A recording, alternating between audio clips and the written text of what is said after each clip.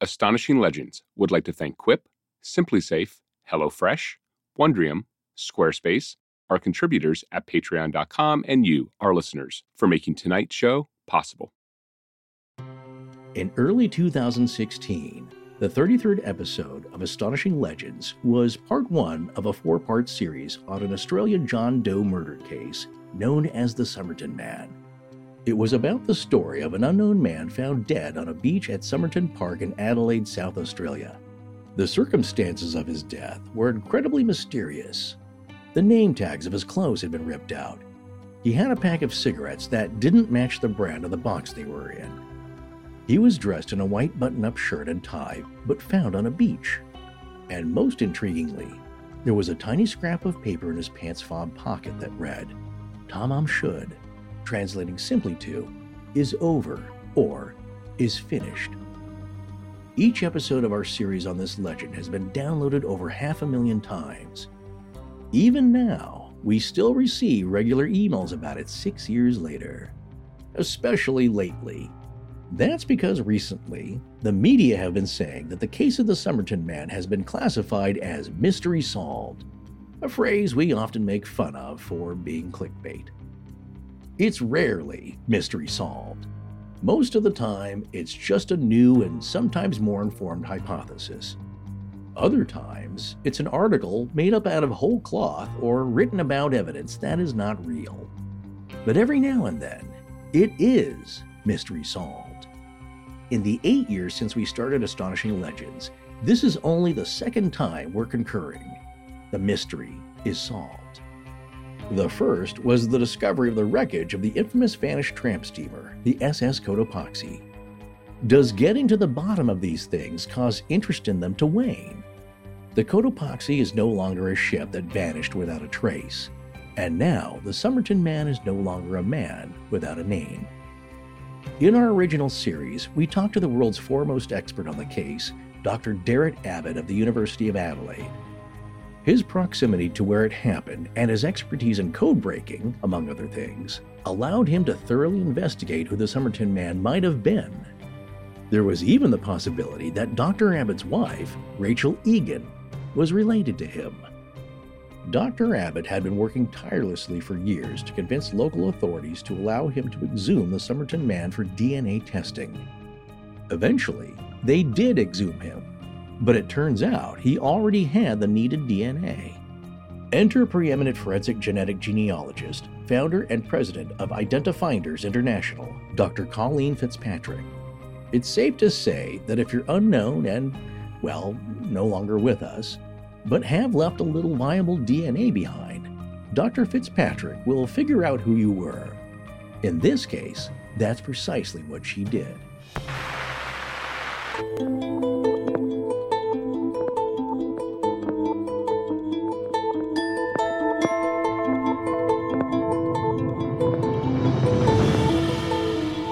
Welcome back to Astonishing Legends. I'm Scott Philbrook, and this is Dr. Colleen Fitzpatrick. Derek, you think it seems like it's solved? I mean, let's think about that a few minutes, okay? Join us tonight for the Somerton Man. Mystery solved.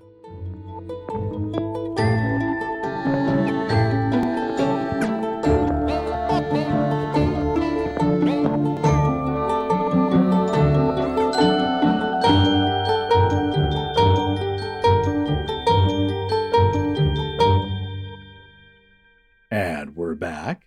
Yeah, we are back. You made it a question because you're not convinced the mystery is solved, but part of it is solved. We'll talk about that tonight. We got to get a little You're wanting to leave some some mystery in it. Yeah, you're wanting to leave some mystery in it. No, I'm not alone in this. Obviously, there is some mystery. There still is. There still is. It's one piece of it, and I think you would agree with me when this happens. We're not that peeved that you would perhaps lead with it, but don't leave it there. Like I said, if you have a great theory on something, whether it's Dyatlov Pass, Bigfoot, who knows, you can present that, but don't just mark it done and dusted. People have a tendency to do that. Like, okay, that's it. We don't have to look at this anymore, right? I'm not going to think about it. Move on. Yeah, cognitive closure. Right.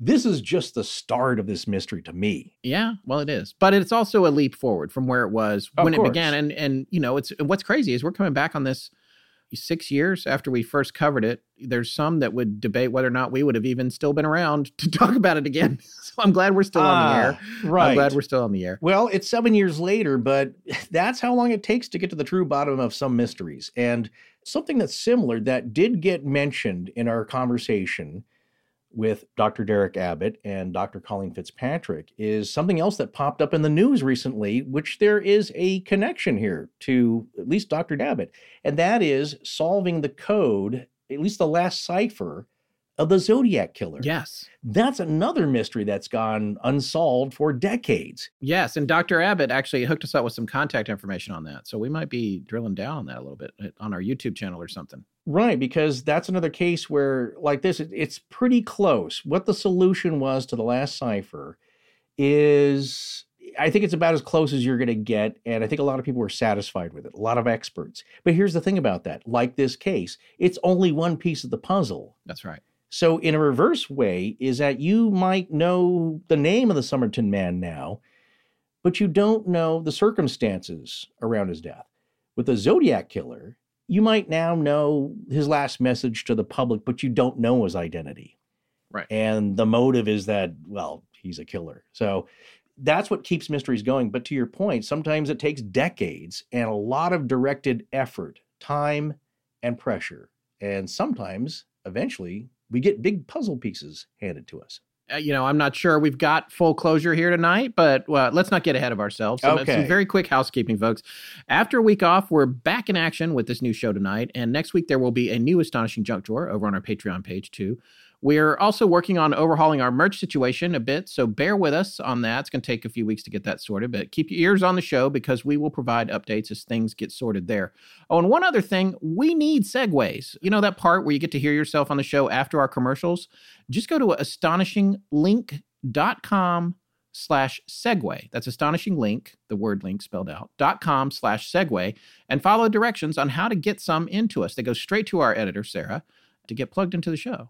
Ah, yes, you've heard them for years. You know how it works and that you can bend the rules, so check it out today. Go to astonishing.com/segue, SEGUE, and follow the instructions there to send yours in today. I love listening to them. It's They so are great fun. to hear from you folks. Yeah, it makes us feel connected. Yes, and finally, folks, while Scott was on a road trip last week, I did a live stream on our YouTube channel with our good friend and special guest, Chris Williamson, about his new book, Rabbit Hole, which contains the 10,000-foot view of the vast amount of information he collected during his years researching the disappearance of Amelia Earhart.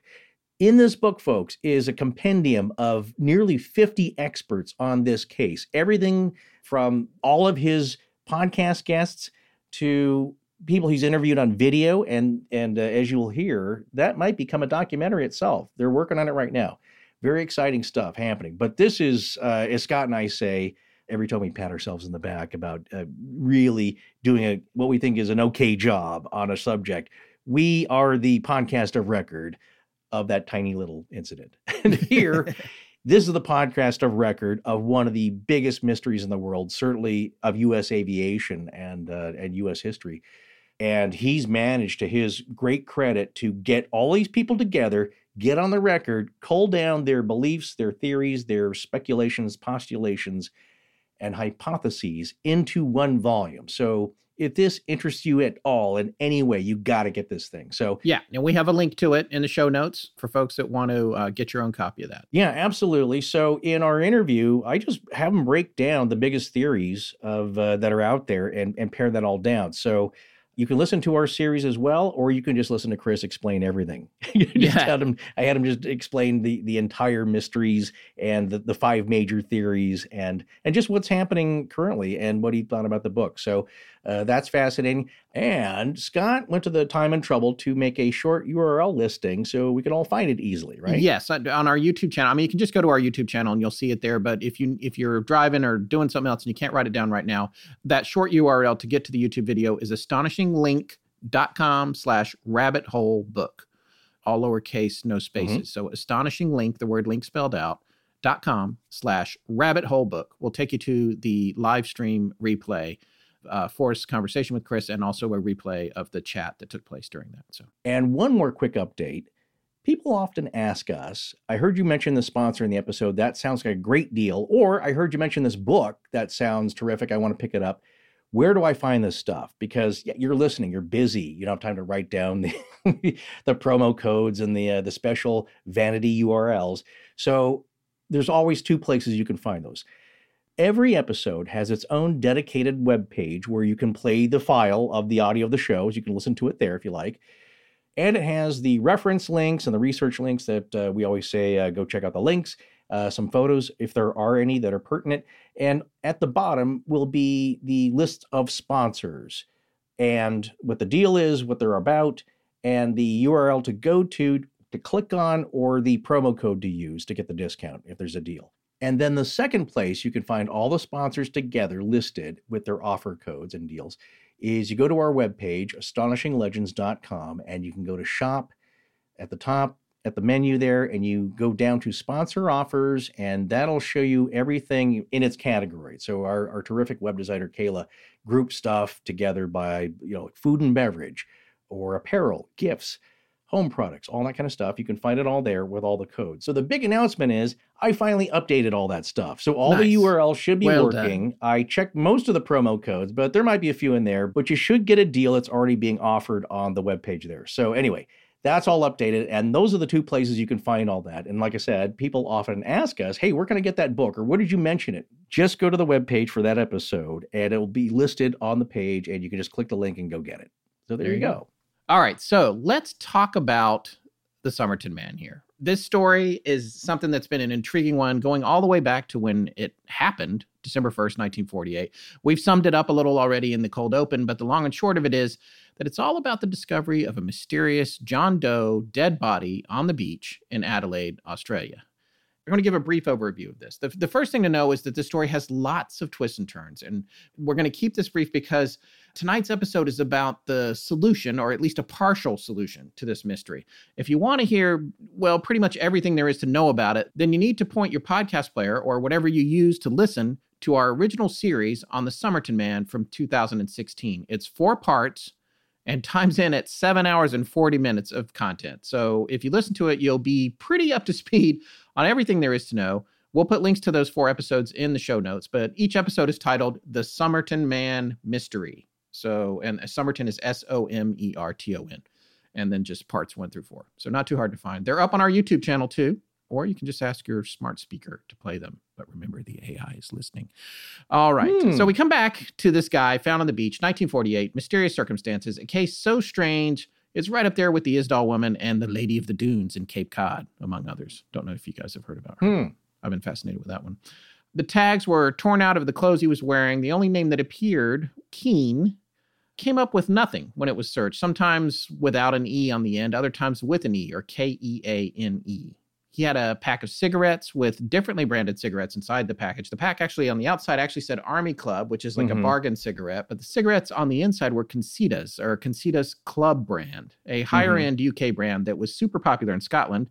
And apparently it's now owned by Japan Tobacco International. And they put it back on the market in 2018, 2 years after our first series on the Somerton Man. And here's a peculiar phenomenon, I think, that happens with big mysteries like this that we have personally witnessed, because sometimes it's directed towards us. This one a little bit indirectly, but we reported what is generally thought of about the cigarettes is that several cigarettes of this purportedly more expensive and classy brand were inside the Army Club pack. Now, why is that significant? Well, it could be that somebody gave him, somebody of a higher rank, a higher station in life, gave him a few of these cigarettes to put inside his cheaper pack that he was smoking as like a little favor gesture of goodwill. Can I posit a theory there? Well, of course, certainly. Go ahead. Having lived with a smoker in New York City, it could also be that he had the cheaper brand so that people wouldn't ask him if they could bum a cigarette in the box. He had the good stuff in the box, and then he's like, they're just Army. It's just Army Club. You don't want one of these. I don't know. And then the reverse of that is that I've seen folks, this happens a lot, especially people that roll their own. Yeah. Not that they really care about people seeing them roll their own because I guess it's kind of cool. Especially if you have the little machine, and you can put the filter on, I guess, too, is that they'll put those in an old standard pack, right? That's just empty because you need something to carry them in, unless you have one of those fancy cigarette cases, right? So that's the opposite. Or you do care about looking fancy, so you got them in the Dunhill pack or whatever. But the point is, that little item there is a point of contention and sparked an argument. Somebody wrote to us and said, well, Concetus wasn't really all that fancy. Right. At the time, they weren't even much more expensive than Army Club or whatever. They just, they were kind of a cheap brand too. It's like a Swisher Sweets, a cigar. Yeah, just, where was that? We get so many instances of conversations popping up about things we've covered. Sometimes it's not stuff we've covered, but it was interesting in that turned into a little dust up. And then you had people arguing with that guy. It's like, well, it depends on, what part of the UK you're from. And what, it was just funny. It's like, does it make a big difference? It's not a huge clue, but it's like the vial of oil found on the sewing machine on the Mary Celeste. Was it sitting upright? Did it spill over? Does it matter? It's not like it was a 2-ton tank of oil that could have tipped the ship over. It really had no point or purpose, but people love to really own these details, let's say, right? Yeah. Everything about it. And then we had somebody said, well, the cigarette butt wasn't really on the right lapel or the left lapel. It was on the other lapel. It's like, does that matter either? Yeah. Unless, of course, they find something in the cigarette that may have sped up his death. Right. Now, we don't know that. But here, what we have is a clue that really cuts out a lot of this. Yeah, and I guess the Concetus is mostly known as Club. It went by Club, and then it would say Concetus under it. And one of their expressions was, our belief, the finest leaf. So I like that. Yeah. Nice. Well, in addition to the strange cigarette situation, he had a small torn piece of paper in his fob pocket that said, Tamam Shud on it, meaning is finished, and taken from an ultra-rare copy of Edward Fitzgerald's first edition translation of a famous 11th century poem entitled The Rubaiyat of Omar Khayyam. But where did that come from? Well, we actually talked about where that little torn piece of paper came from in part 1 of our series back in 2016. And just for fun, here's an excerpt from that. A few months later, out of the blue, this guy who wanted to remain unnamed, right? Well, he wished to remain anonymous. And in this case, and one other important instance, they granted his wish and just called him Mr. Francis. I believe the police just let him know, Mr. Francis. Yeah. But it was his brother. The usual suspects. And one of them. But what the deal is here is that this guy didn't want to be connected to a murder, possibly. So right, and it was already getting to be kind of a big story in the area, probably. And he was like, Well, no, the police had put out a large call. They were like, look, we need help with this. And so there was a lot of publicity around this area in South Australia, all over Australia, and eventually internationally. They would send this guy's photo out because they have a picture of him. At least they have that. But anyway, this guy comes forward, Mr. Francis, the pseudonym. And rumor has it he was a doctor or a lab worker. He's a man of prominence, probably, and doesn't want to be connected to a murder, possibly. But he's got what he thinks is probably an important piece of evidence. Yeah. He found in his car 6 months earlier, I don't know how he narrowed it down to the day, but he said it was November 30th, which was the night that the man was first seen on the beach alive, a copy of the Rubaiyat of Omar Khayyam. Yeah. And this copy sat in the back of his car for 6 months because... Well, it's in the footwell, so it's like down on the floor. Right. Yeah, in the back seat. Yeah, and I guess he thought it was his brother's copy. Yeah. His brother thought it was his copy. But it was his car, right? Yeah, it was his car. And I guess he... left it sitting around with the windows open. And well, it was unlocked. Yeah, I do. That's what was reported. It's back in the 40s, so people did that. They left the car unlocked. He didn't notice it. Yeah, nobody said anything because I guess my brother left that. Right. Brother thinks, that's my brother. That's my brother's. He left it there. Right. So then he heard in the news that they were looking for this, and he was like, wait a minute. And so they bring this copy in. Yeah. And lo and behold, on the last page, it is a Fitzgerald translation, Fitzgerald edition, which means the bulk of it is in English. But as a nice little touch, they left Tamam Shud in Persian at the end. And it was missing. There was a hole in the page where it was supposed to be. Ripped out, yeah. Ripped out. Like somewhat carefully ripped out in a rectangle. Exactly. Yeah. And at first they thought, this doesn't quite line up, but they had it forensically analyzed under a microscope by a paper expert, and he confirmed that there was no question that this was the book that little piece of paper that was tucked down and had to be removed with tweezers from a pocket watch pocket on the Somerton man, that's where this came from. And the book had been tossed into the stranger's car. So that's just one of the strange components of this mystery, and it gets much more complicated. It turns out the copy of the book from the car had some sort of mysterious code in the back of it. Code breaking is one of Dr. Abbott's specialties, so he set about trying to figure out what it meant. It now seems like it may have been more mundane than we can imagine, but in fairness, he pointed that possibility out from the start. Mm-hmm. Again, go to our original series for more information on that. What we can tell you is that Dr. Abbott, at the time, was desperately searching for other matching copies of that book. And well, the Astonishing Research Corps and some listeners actually found them, two, in fact. One was in a collection of rubaiyats, and our friends Miranda Ehrenberg and her friend Jess actually took their lives in their own hands to go to the collection. Okay, not really. But they went there and did risk getting thrown out and found the matching copy that was needed. It was a great story. And then on top of that, we were able to purchase a matching copy with the help of New Zealand listener Corin Wilma. Thanks, Corin. I haven't heard from you in a while. Don't know if you're still listening, but I bet you'll come back for this episode. She found it in an online auction and purchased it, and then we bought it from her. And then we sent it to Dr. Abbott for forensic examination a few years ago. You'll hear us talk about that tonight. But the long and short of all this is that this was and still remains an incredibly intriguing mystery. But how much did all of our conjecture along the way muddy up the waters? It's an interesting study in solving a mystery, really, getting to the bottom of what was mundane and what wasn't, and maybe, as Forrest and I like to say, telling us more about human nature than the mystery itself.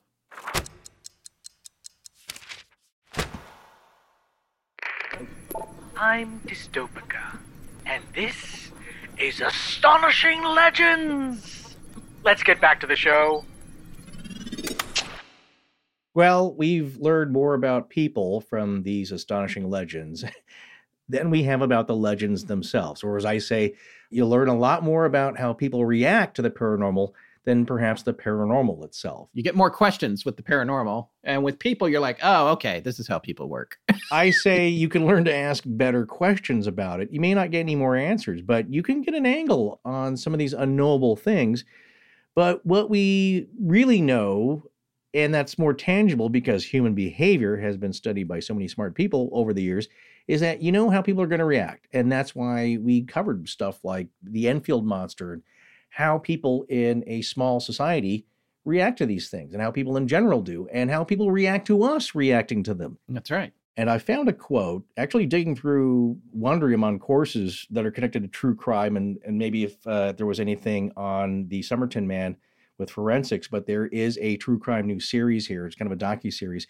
But I came upon a quote from a university professor that we've mentioned before in some of the ads here, Dr. Richard B. Spence. He studied a lot of the things that we like to look into, secret societies, British intelligence, the occult, and he had a great quote about all of this. A key theme is that human history, behavior, and reality are governed not by what we know, but by what we believe, end quote. Yeah, that is so much about the paranormal and it just mysteries in general, because those are mysteries. It's a form of mystery. There are things that we don't know about it. And when you get into some of these chat rooms, you really see it. What people just like, no, that didn't happen. This is what happened. Yeah. It's like, well, you weren't there either. Okay. You don't know. Right. It's like, no, my way or the highway. I'm convinced this is how it happened. It must have. And then I do wonder what happens if something like this comes out and it's at least definitive to a point where you may have been on the wrong track, mate, all these years. Yeah. And you have to adjust your opinion. And it's like anything else, like what we're talking about at the opening of the show with Amelia Earhart. If anything is found, you now have to throw out decades of personal research you've spent your life on. That's right. How is that going to affect you? Because that's all belief. You believe this was the path. This was the case, whether it's one of the five main things, crash and sink, Buka, Nikamororo, whatever the case is, Japanese capture, you might find some evidence one day that just turns everything on its head. And this is the first step to possibly one of these great mysteries being pieced together, but it's still just the first puzzle piece. I myself, with Amelia, am fully on board with two completely competing theories. So but you know what? I think there's still a way to connect these together. Now here's something that's apropos to this mystery, but I also believe with the Somerton man There are two lines of mystery, let's say, that have been followed that I think still could be connected. They remain to be seen. Yeah, that's true. And if they are connected, it's an even greater, more spectacular, more dramatic mystery. So, well, let's introduce our guests to our listeners tonight. Why don't you tell our listeners a little bit about Dr. Abbott? Yes, excellent idea. So tonight you're going to hear from the original guest of our series and the world's foremost expert on the Somerton Man case, Dr. Derek Abbott, from the University of Adelaide School of Electrical and Electronic Engineering. Now, Dr. Abbott is a researcher in optical, infrared, millimeter wave, and terahertz vision systems, as well as very large-scale integration microchip development. And he also researches game and information theory among dozens upon dozens of other areas. So, yeah, it's fun to talk to him. And yeah. he's a very engaging, open, well, he's an instructor. He's an educator. Right? That's right. He can't be really tight-lipped with his profession. He's got to tell you how this stuff works. And it's fascinating to hear him talk about this stuff. Well, he also has a Bachelor of Science honors degree, a PhD, is a chartered engineer, chartered physicist, a fellow of the Institute of Physics, and a fellow of the Institute of Electrical and Electronics Engineers. Not too shabby. Not too shabby at all. Not at all. His main area of research is in biomedical and biologically inspired engineering. And on top of all that, he's been working on solving the Somerton Man case for decades. In fact, he met his wife, Rachel Egan, during the investigation after discovering a lot of connections between her and the Somerton Man, including the fact that her biological grandmother's phone number was found in his possessions. Yes, and let's not forget the extremely rare dental and ear-based genetic anomalies that her biological father and the Somerton Man had in common. So a little bit of making my point exactly.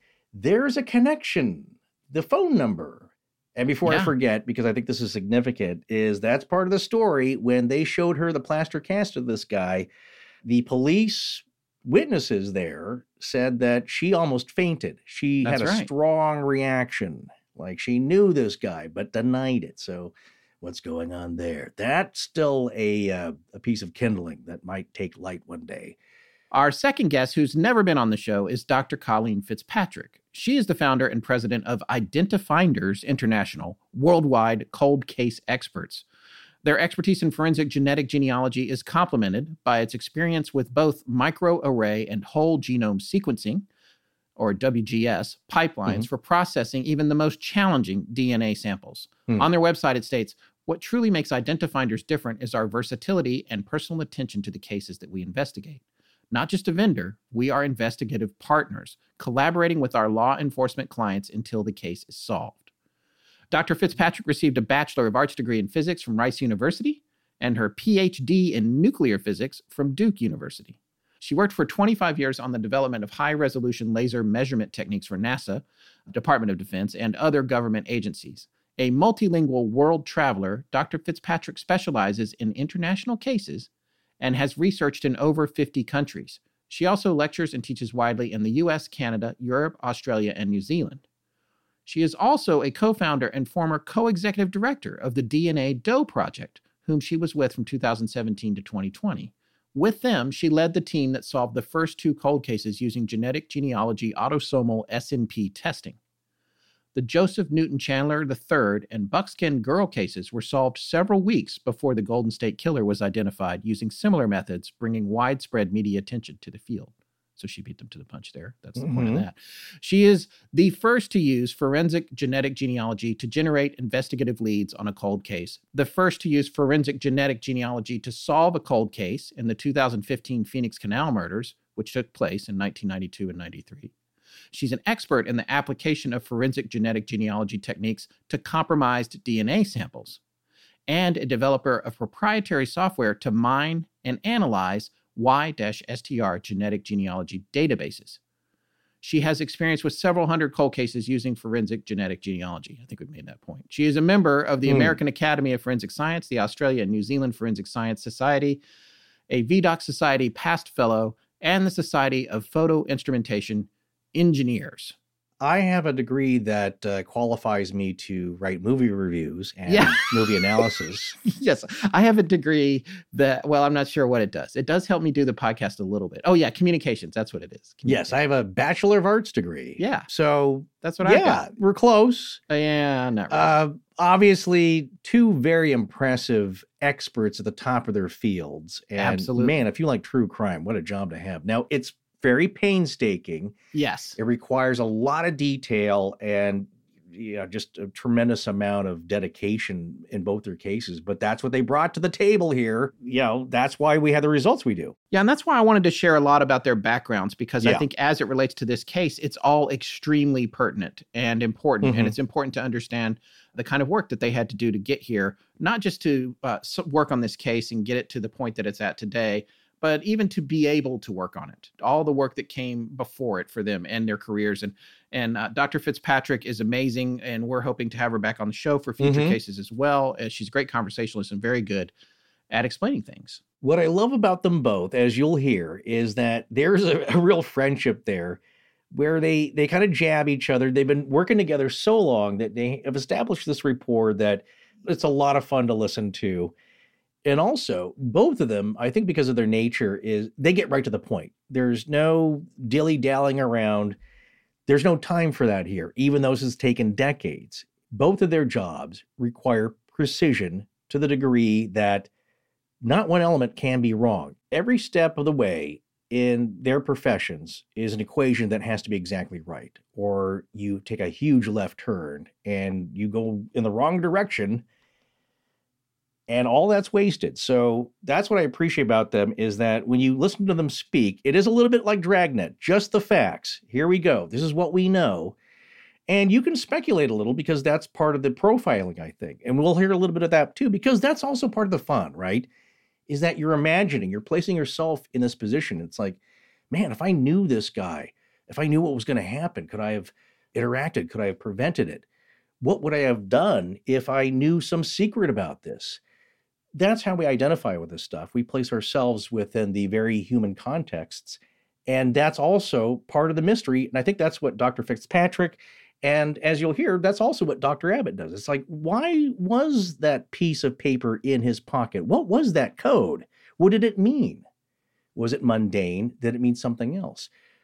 Why was he on that beach? And why was the initial diagnosis something not just, natural causes, let's say? So that's part of the informed speculation, you could say, or just a part of the path that has to be formed, but you have to be correct.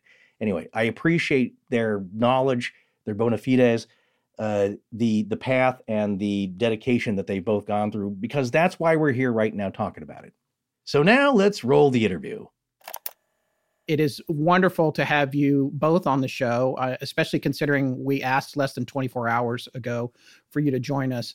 I was telling Colleen Derrick while we were waiting for you to join that, we had done this 4-part series on the case back in 2016. Our show was still relatively young at the time.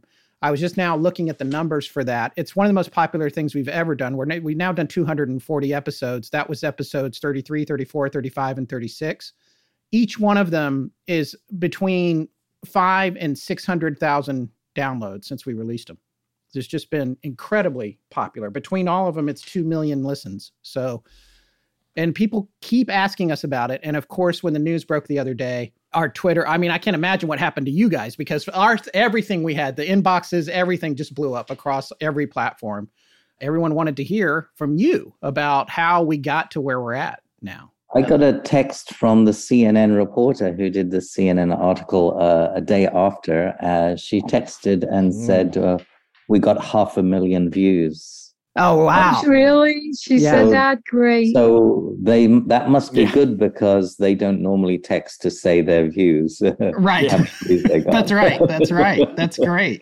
So, it's obviously been a long time coming. We've been talking for a while now about the slow progress. The last time that you and I communicated pretty directly, you were still struggling to make sure that the exhumation would happen. So how did we get from there to where we are now? And one other thing I will say is one of the phrases that we joke about on our show, because we've covered everything from, ancient history, the Pied Piper, to more modern mysteries. And what's happening is every 2 or 3 months, an article comes out about any given one of them and says, mystery solved. And 99.9% of the time, it's not solved at all. It's just a new theory that's maybe a little better than the older theories. But this really seems like mystery solved to me. Is that true? Think it is, Derek? You think it seems like it's solved? I mean, let's think about that a few minutes, okay? Yeah, it's solved in the sense we've got his name, but that is just the beginning of the story. There's so much now that the name is going to give us, because the name is out there. There will be people who do historical research and get information to us, and we'll be able to fill out the whole picture. And so I think it's never solved in the absolute sense. I think it's one of those stories that will never go away. Right. And there will always be conspiracy theorists out there that won't give up the spy theory. And so that'll just go on and on, you know. What if he was absolutely a spy? But by the same token, we don't know at this point much about him or his background, right? Yeah. Right. But not too much, yeah. But it seems like he was just an ordinary guy so far. Okay. So that's good to know. No spooks. So it just was an ordinary guy with some unusual circumstances that when you were trying to look at it from the point of view of figuring it out, those circumstances pointed to a more esoteric mystery than it really was. Yeah. These cases really get blown out of proportion, you know, if you're just hanging out one day at the water cooler at work, you have 2 or 3 people and they say, oh, I think this happened. I think that, and you kind of kick it around and you go on to something else. But on social media, somebody says, I bet you he was from Mars and I can prove it. That never stops. I mean, right. The guy is now from Mars. And then, then you get a debate. No, he really wasn't from Mars. He was from New Jersey. No, not New Jersey. He was from Pluto, and it never stops. You don't have 4 people. You have like the whole internet universe, kind of on your back with all the stuff that you don't want to hear about.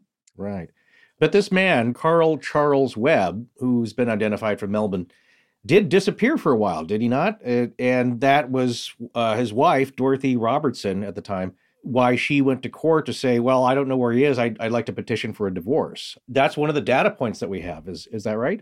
Well, the marriage wasn't going well. And I mean, if you looked at every marriage that went badly, and then the husband kind of wanders off and can't take it anymore, or he leaves the wife because she can't take it. And he just gives up and says, okay, you win, whatever. And for some reason, you just can't find the husband. He went to stay with his mom or something. He's not listed in the directory because he's staying with somebody. If you count all that up, that happens every day. That's not necessarily he's a spy or anything. Right. That's just very common domestic uproars. That's true. That's a good point. Should we start at the beginning of yeah, I mean, let's start with the hair, points. Right? This all comes from the hair. There was light. Well, after that, though, there was hair and plaster. Is that what brought us here? Yeah. Okay. So let's go to the beginning. So basically, why don't you tell him, Derek? Confess about stealing all the hair from plaster or whatever you. Yeah. Painstaking. He's really a kleptomaniac, and he doesn't want anybody to know it. No, he only steals hair, though.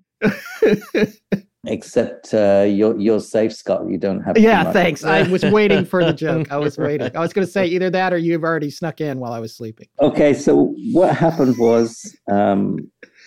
Around 2010, first, at a visit to the police museum to look at the bust, it was for the first time I actually noticed there were hairs in there. And I'm thinking, I would like some of those hairs. Because I realized that if DNA could be extracted out of them, I could use this process of forensic genealogy to do it. I was on media in Australia in 2009, actually proposing that for the Somerton man. And no one knew what that was. They thought I was like crazy. And the police had no idea of what I was talking about back then. So anyway, when I saw those hairs in 2010, I thought, So anyway, I got permission to go in and get the hairs. And so I went in next year in 2011 with a student by the name of Jeanette Edson. And she was really good. She was the hair expert who actually pulled the hairs out. I'm so glad I didn't do it myself because I would have done it wrong. Yeah, I was going to say, and then there goes your chance, but you have to retain a lot of the follicle, I believe. Yeah, right? you can't, because it's a historical No, wait. object. See, Colleen's saying no. You don't have to have the follicle for the. Well, that's another Anymore. story. No, That's he's another jumping out. story. You're jumping Okay. forward. You're jumping Okay. You're forward. jumping the Understood. story. You Okay. see, in 2011, you needed the root. It so turns out we don't now, but that's Okay. the story. Okay. So, and it's a historical object. You can't just dissolve the plaster with citric acid and pull the hair out, which you'd like to do. You can't damage the bust at all. It's now a historical item. So I got Jeanette with me, and she got a big magnifying glass out and tweezers. And she was very clever. She did something I didn't even think of. She went carefully around the bust and looked for hairs that came in a little clump, in a little cluster. And then she slid out the hair in the middle of the cluster. So it wasn't kind of attached to the plaster. It was kind of surrounded by other hairs. And so it was easy to dislodge with the root. Oh, okay. We got like about 50 hairs. Not all of them had roots on because some snapped and we had quite a lot of hair shaft. But we got a few roots. And then Jeanette and I went to our microscopy center in the university, and we carefully looked at each hair under the microscope one by one and looked at each root and decided whether the root was anagen or catagen. An anagen root is a one that's really good for extracting DNA from. Okay. The catagen root is a little bit, the morphology of it doesn't look so good. It looks a little bit more shriveled up, and it's not so good. And the other thing we noticed when we're looking down the microscope is that each hair had what's called postmortem banding. To this day, no scientist knows the chemistry of postmortem banding and why it happens, but every dead person has a little brown band near the root of their hair, and you don't have it when you're alive. And so that's how you tell this is a hair from a dead person. Oh, interesting. Okay. Called postmortem banding. So we observed that and thought, oh, that's good. So this really is a hair of a dead person. Right. Right. They didn't get it off him while he was still alive. Right. So that's a tick. The other thing we noticed that was a bit weird about the hair is, I've forgotten the name for it, the technical name for it, but some hairs have a kind of a furrow down the middle when you look at it under a microscope. I've forgotten the technical word. Never mind, doesn't matter. But the Somerton man had some hairs that had that and some that didn't. And so that was interesting. And so anyway, got these hairs, and she, around 2015, tried to do DNA extraction because her PhD was all about trying to do DNA extractions from hair. And she was looking at the idea of perhaps the shaft of the hair being not such a bad idea to get DNA from. Traditionally, shaft of hair is always looked down upon for forensics because the DNA segments are too short to create the kind of DNA profile you need for police DNA work. But that type of DNA work requires longer strands. The beautiful thing about genetic genealogy is it doesn't require those very long pieces of DNA. You can get away with shorter pieces called SNPs, whereas the cops use STRs traditionally, which are longer. Colleen will correct me on any of this technical stuff. But yeah, she was working on that. Anyhow, the concentration levels in that hair were very low. And for the technology at the time, it wasn't a good result. And all she was able to do is get the female haplogroup, the maternal haplogroup from the hair, and she found it was an H. She didn't even get the subclades at that time. So then our DNA group in the university tried it again around 2018. This time we got a huge improvement in the technology and the whole mitochondrial genome was pulled out. She had left the university at this stage, so this work was now led by a guy called Jeremy Austin. And he did a great job, managed to get the whole mitochondrial genome. That's the maternal side. But he only got about 16,000 of these SNPs, or what we call SNPs, which is what we use for the genealogical stuff. Normally, for those genealogical websites, they like anywhere between 500,000 to 2 million of those, and we only had 16,000. Okay. So with 16,000, it's so low, it doesn't even upload. It's that low. Right. So we couldn't even upload it. So that was the problem with that. So anyway, I thought, okay, we could wait another 4 or 5 years or whatever, hang around and wait for the technology to improve again. So I thought it was a good idea at this stage to apply for an exhumation, because maybe we'll get more highly concentrated DNA and cut straight to the chase straight away. And, be able to do bone isotope tests and other things to find which country he's located in, if it is somewhere exotic, etc. As it turns out, spoiler alert, it wasn't exotic, so we possibly didn't need all that. But you don't know that right. You don't know that. So I'm kind of thinking all these things, why it's a great idea to do an exhumation. So I'm actually sitting down with a former Attorney General, a retired Attorney General called Chris Sumner, and he very kindly helped me painstakingly do an exhumation application, do it properly, tick all the boxes. And we had it almost ready to submit to the Attorney General. And as luck would have it, the cops rang me. They must have been psychic or something. They rang me just as I was about to submit it. And they said, we'd like to have a meeting with you. And so I went with Chris Sumner, the previous Attorney General, to a coffee shop, met with the cops, and they said, we're going to put in for an exhumation. And I go, okay. Right. I said, well, we've actually just almost finished our application. We're about to put one in. We got it all ready. How about we just put it in together? All the work's done here for you. I said, no, we're going to do it ourselves. Okay. Why is that? And they just sat there and they just smiled. It felt like, it probably was only like sitting there for 3 seconds, but it felt like 30. Yeah. And so Chris Sumner and I going, right, we don't want to argue with this. So we go, okay. And I had a kind of a sense of relief. I felt at the time, okay, so that's great. They're going to do this. That's less work for me to do. I can just get on with my life now. So yeah, I genuinely went away thinking, this is great. But then various things happened. The exhumation then proceeded. They did a great job of the exhumation.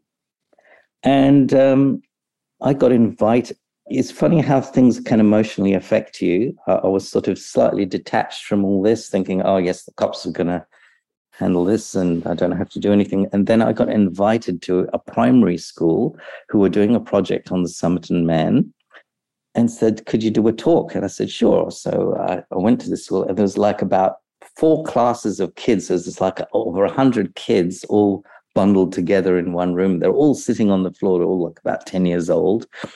And I give my little talk on the Somerton Man, and you couldn't hear a pin drop for over an hour. There's all these 10-year-olds absolutely silent. And it's not that I'm some great speaker. Yeah. They were actually totally engaged by the material. Uh-huh.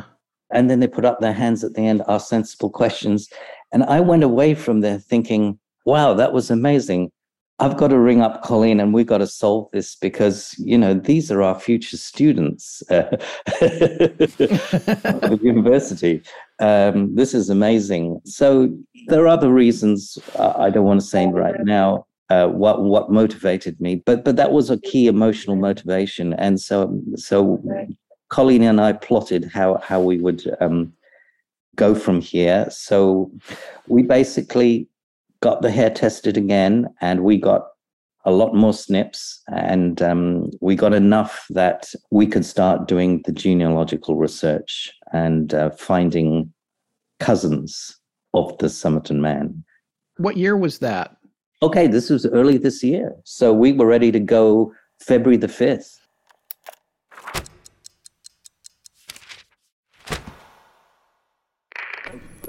This is the Greater Boston Paranormal Associates, and we're on the front porch of the Sally House in Atchison, Kansas. And you're listening to Astonishing Legends. Wasn't there a thing in the past where you thought there was a connection to Thomas Jefferson or something like that? Okay, that was through my wife's DNA. So the first thing in early February we did when we got the DNA is we checked it against my wife. And so my wife was not a hit. Right.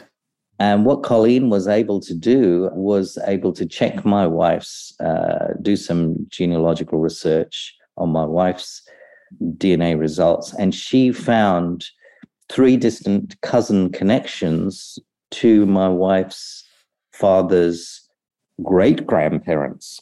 So that's why I wasn't immediately able to find a connection to him.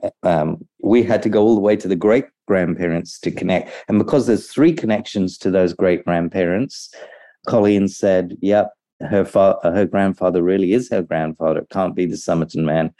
And so that means that Thomas Jefferson is related to my wife, not to the Somerton man now. Okay, that's breaking news. Okay. So that's a new story now. That's something we have to work on, Colleen. Keep this Thomas Jefferson thing out a bit more. But anyway, that's a total new story now. Right. Colleen, we're up to the part of the story now where we've uploaded the DNA and we're ready to roll with finding distant cousins. Do you want to take over from this part of the story? I will. And this was really interesting because this whole thing is an American phenomenon. And, I have worked some cases with the Australian authorities to try and get them educated, oiled, and develop some procedures and that kind of thing. And, my experience here in the States, too, is that it's an American phenomenon. And I didn't really know what to expect when we looked at the matches. I really thought, okay, there's a chance we'll get some good matches.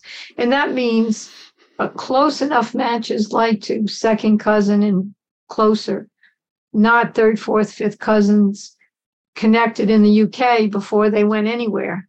And to our surprise, we came up with a match that was I would say a third cousin, better than normal, a little bit better than we expected. Oh, I can tell you exactly that match. That match was a great nephew. I think it was 3 greats. No, 3 greats. Great nephew. 3 greats or 2 greats? It was anyway, 3 greats. Yeah, I think you're right. 3 greats. Yeah. He was great grandson of Thomas Keene, which makes him great nephew of Mr. Webb. Okay. I looked at that. Okay, so, you wish you had his brother there, right? But unfortunately, looking at this fellow and identifying him, he had maybe some information out there. He was living in Melbourne, which was good, but unfortunately, he grew up with his single mom. He didn't know who his father was. And his aunt, a couple of aunts had tested. They were all trying to find out who the father was. So basically, I did what we normally do is I made a deal with his aunt that if she would help tell us a little bit about the family and that kind of thing, that I would solve his adoption for him. So that's what I did. And it took some, time. It was more like over the weekend, I really had to work hard. It wasn't like a snap, but this was important and I had the time. So I solved his adoption search. I found out who his father was. And there was another match like this father's aunt, this young man's like great aunt or something. She was there and she could have just said, yeah, you can use my results. But, to do this kind of thing, you have to opt in to the forensic world. You just can't use the data. The person has to agree. I saw her on the list, but I asked her, listen, could you tell me more about your family or could you help us? And she was very silent on the subject. I think she wanted to know who this young man is because it appeared on her list of matches, her own. And I explained we had just finished his adoption search and that was her sister's grandson. And she evidently didn't want to go there. There was some family stuff, so I didn't press that. Right. However, the interesting part is he knew who his mom was, and it turned out his mom was irrelevant to the story. The connection to the Somerton man was on his dad's side. No, he didn't know who his dad was. All right. So I figured that out. And once I had that, I was like getting grandpa, great grandpa, great, so on up. And it turned out that his great grandpa was somebody named Thomas Keene. And my hair caught fire because obviously the name has some significance to the story. And I thought, oh my God, maybe that's him. And our code name for him was Sandy because he was found on the beach. So I said, Sandy, it might be Sandy. But I was very disappointed. We looked through old newspapers and everything. And we found out Thomas Keene had a date of death. And they even had a funeral for him. So they couldn't just say, oh, he died. We don't know where he is. We'll just have a big party or whatever. They actually had a grave and a funeral and all that stuff. So that couldn't be Sandy, our Somerton man. And then I said, okay, let's just, Derek and I built out the tree. And we had, more relatives, Thomas Keene's brothers, sisters, wives, husbands, kids, cousins. And then the next step was we said, let's find somebody that doesn't have a date of death. And we did have one candidate that was kind of off the beaten path, kind of in another part of the tree. And he would have maybe worked. But then we came across Carl Webb, who was a much more serious candidate because he was Thomas Keene's brother-in-law. Okay. And in other words, Thomas Keene was married to a woman named Frida Rebb, who's Charles's sister. So the story kind of started to make sense. I mean, you can have somebody out in the tree there that doesn't have a date of death, but there's no reason for him to know Thomas Keene. They're probably second cousins. They may have run into each other in the grocery store. Who knows? But Carl Webb, without a date of death, definitely was in the epicenter of the family of this young man and would have known the Keenes, definitely known the Keenes. And so he became more of a serious candidate. And then we started, trying to research Carl Webb, where he was, what he was doing. When did he go off the grid? Does he appear on Facebook? That's a dead giveaway that you're not dead. Right. No, he's not on Facebook. And nobody, we did buzz through a few cousins and say, do you know anything about, your Uncle Carl and his family? You would kind of let it general. And nobody seemed to really be alive today that knew very much about him, if anything. And, there's a couple of families that had fractured. And so he was on one side of the fracture as the person we're talking to. And so it went nowhere. So we did find newspaper articles about he married Dorothy and she divorced him. And we found, bits and pieces that it was not a happy marriage. And then she did divorce him.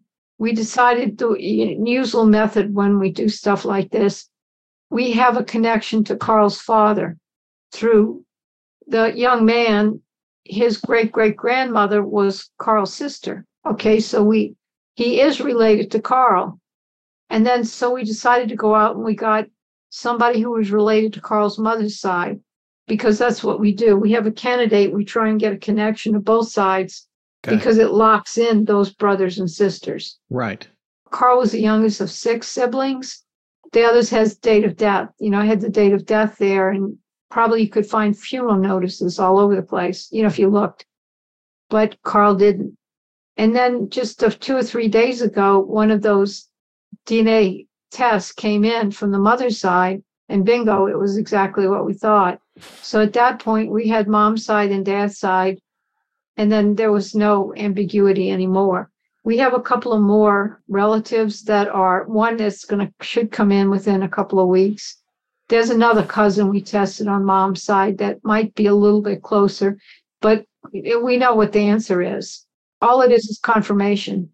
Is is any of these family members taken aback by the fact that they're connected, that Carl is the Somerton man?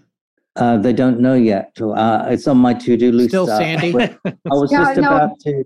The young man's aunt, the young man's family knows, because I wrote to our contact there, There's not anything we shouldn't be sharing, right? That from what you've said. No, we're not going to tell you the names. We never professionally, when we do this. No, I didn't think so. I just wanted to make sure nothing. Yeah. Let's say this. It was a very happy, mild reaction. They didn't reach through the internet and just hug me and kiss me through the internet. They were very amused and puzzled, but, it wasn't, some explosion on the other end. They were really kind of happy. Right. And also telling me the young man now has contact with his dad's side. Well, they have contact with the dad's side. The young man is not really ready for that. Right. And I mean, young, I think he's 25 or 30, something like that. Okay. Right. So they said, the family sorted things out, and they are pleasantly amused and surprised by it. That's quite a hook for the story of those people getting back together. That's that's one for the ages. There is one other person who had a good reaction. Did you see the email? We didn't tell this relative. The relative saw it in the press themselves and sent us an email saying "Well done!" ! Oh, I think I saw. Let me see which one that was. I did see. I can't remember who it was. We'll know the answer to that. That was the one relative that results aren't back yet.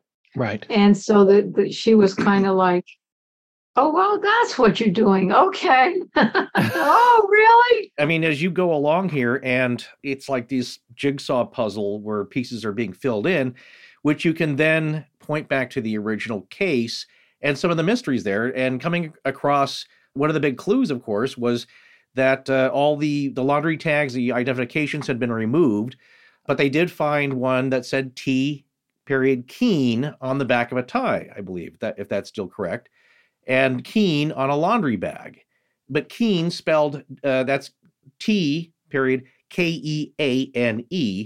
But on the singlet, there was no E on it. But I can correct that. Okay. It was with an E on a singlet and a laundry bag and a tie.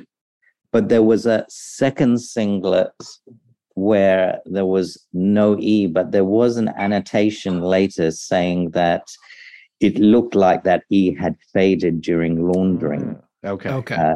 So I think all of them are really with an E on the end. Right. Okay. Going down the home stretch here, getting ready for the announcement, I had to argue with Derek. He thought that was a coincidence, that Keene was a coincidence, and not to say anything, and I had to arm wrestle him down to the desk there and say, "You got to be kidding me." Wow. Yeah. Well, yeah, it is a coincidence because guess what? The funeral director who buried the Somerton man, his name was Webb. Coincidences happen, man. Is it really a coincidence, though? Maybe he was burying his own brother or his own cousin. No, I checked. The minister's not on the family tree. Oh, that's a question. Is there any tree out there yet, or we can't do that because of other names? Anything that we can look at? The trees are entirely confidential. Right. There's too many names on there. Yeah. Right. And what about the ear? Right. That was a really rare. That Robin has the same situation, the right? Cavum, yes. Yeah, with the ear. Yes. So what the twist in the story here is that he's not related, yet at the same time has these mind-blowing coincidences. Wow. So there's that mind-blowing coincidences. The minister is Webb. I was putting it to Colleen that, hey, the king could be a coincidence too. But yes, now that we know that the brother-in-law is also called Keene, it does make sense that maybe Charles Webb had some hand-me-downs from his brother-in-law. Do you say the word hand-me-downs in America? Yes, we do. Yeah, we do. We do. Yeah. You say hand-me-downs. Yeah. Yes. So, I was dressed in them as a child, so. Yeah. I have another coincidence we came across. Robin's middle name, I know Robin doesn't figure anymore. Poor Robin. He's rolled down the hill and he's gone. But before we knew anything, Robin's middle name was McMahon. So we went out, oh my God, this is a great clue. So we researched McMahon's and we find a couple in the UK that has a ballet school that is a feeder school for the Royal Ballet. Oh, some of their relatives are missing those front lateral incisors. So we had them tested, and guess what? They're not related. Oh my gosh! That was another huge coincidence. Well, hypodontia, right? Having the same lateral incisors is it only occurs in about 2% of the population. Is that true? Oh, much less. Less and than it's 2%. Still a coincidence. Yeah, it happens. You have enough data, and you're going to see coincidences. Right. Now we have access to the internet. You get on, you look for McMahon's, and they sooner or later, the millions of people, you're going to see a signal that's not there, signal to noise ratio. Yes. And it's just a lot more noise than you thought is noise. If you draw enough random dots on a piece of paper, you're going to see the face of Jesus in there. Mm-hmm. If you have a room full of monkeys typing on typewriters, sooner or later they're going to produce Shakespeare. That's the same thing about Robin in McMahon Ballet School when everybody doesn't have missing their lateral incisors. It's like the monkeys on the typewriters. Colleen, I don't know what your opinion is of Ancestry.com because you're so far above that, but that's what's available to me.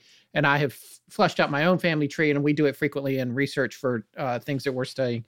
And I find there's so much more noise than I thought. Everyone is just clicking accept, put this person in this sibling, this parent. And if you add them all, and then you find, some couple has had 43 children, and then all the names and some of them it's just misspellings. And you're right about that signal to noise ratio because you have all this data. Now, all this data is out there. How do you decide? I'm saying I use Ancestry every day, and I'm aware of that. So, you have somebody say you have a son named John, and they don't know if it's born 1860, 1861. And so they put them both in the tree. It's like, right. Okay, do that. But there's certain things you look for like that, whoever did that's crazy, stupid or crazy. Right. So, or lazy, just pulls it. So I tend to pull a lot of that, but I'll check for consistency as I'm going along. And, the further back you get, the more ambiguity and weird stuff you're going to find. Right. This just 2 or 3 days ago was the final that's when you guys were like, okay, we're ready to announce this. We were on the edge of our seat because that second relative on mom's side, the website said, data almost ready. And this went on for 2 weeks. And I got tired of hearing it. I just sort of went into a data almost ready coma, and I went and did something else. And then Derek, contacted me. We had contacted the relative a couple of times, and I didn't want to bug him, but anyway, Derek called him and found out that, he matched pretty much what we thought. Derek, I guess in your household, after all these years, how are you guys feeling at this point? Oh, it's just a relief knowing what the truth is either way. Right. So yeah. we got no problem Did with you say, wait, Derek, did you say Rachel's going to divorce you now that she knows she's not famous? Oh, yeah, that's a joke a lot of people have been saying to us. And we say, yeah, sure, we're getting the divorce. The papers now, love.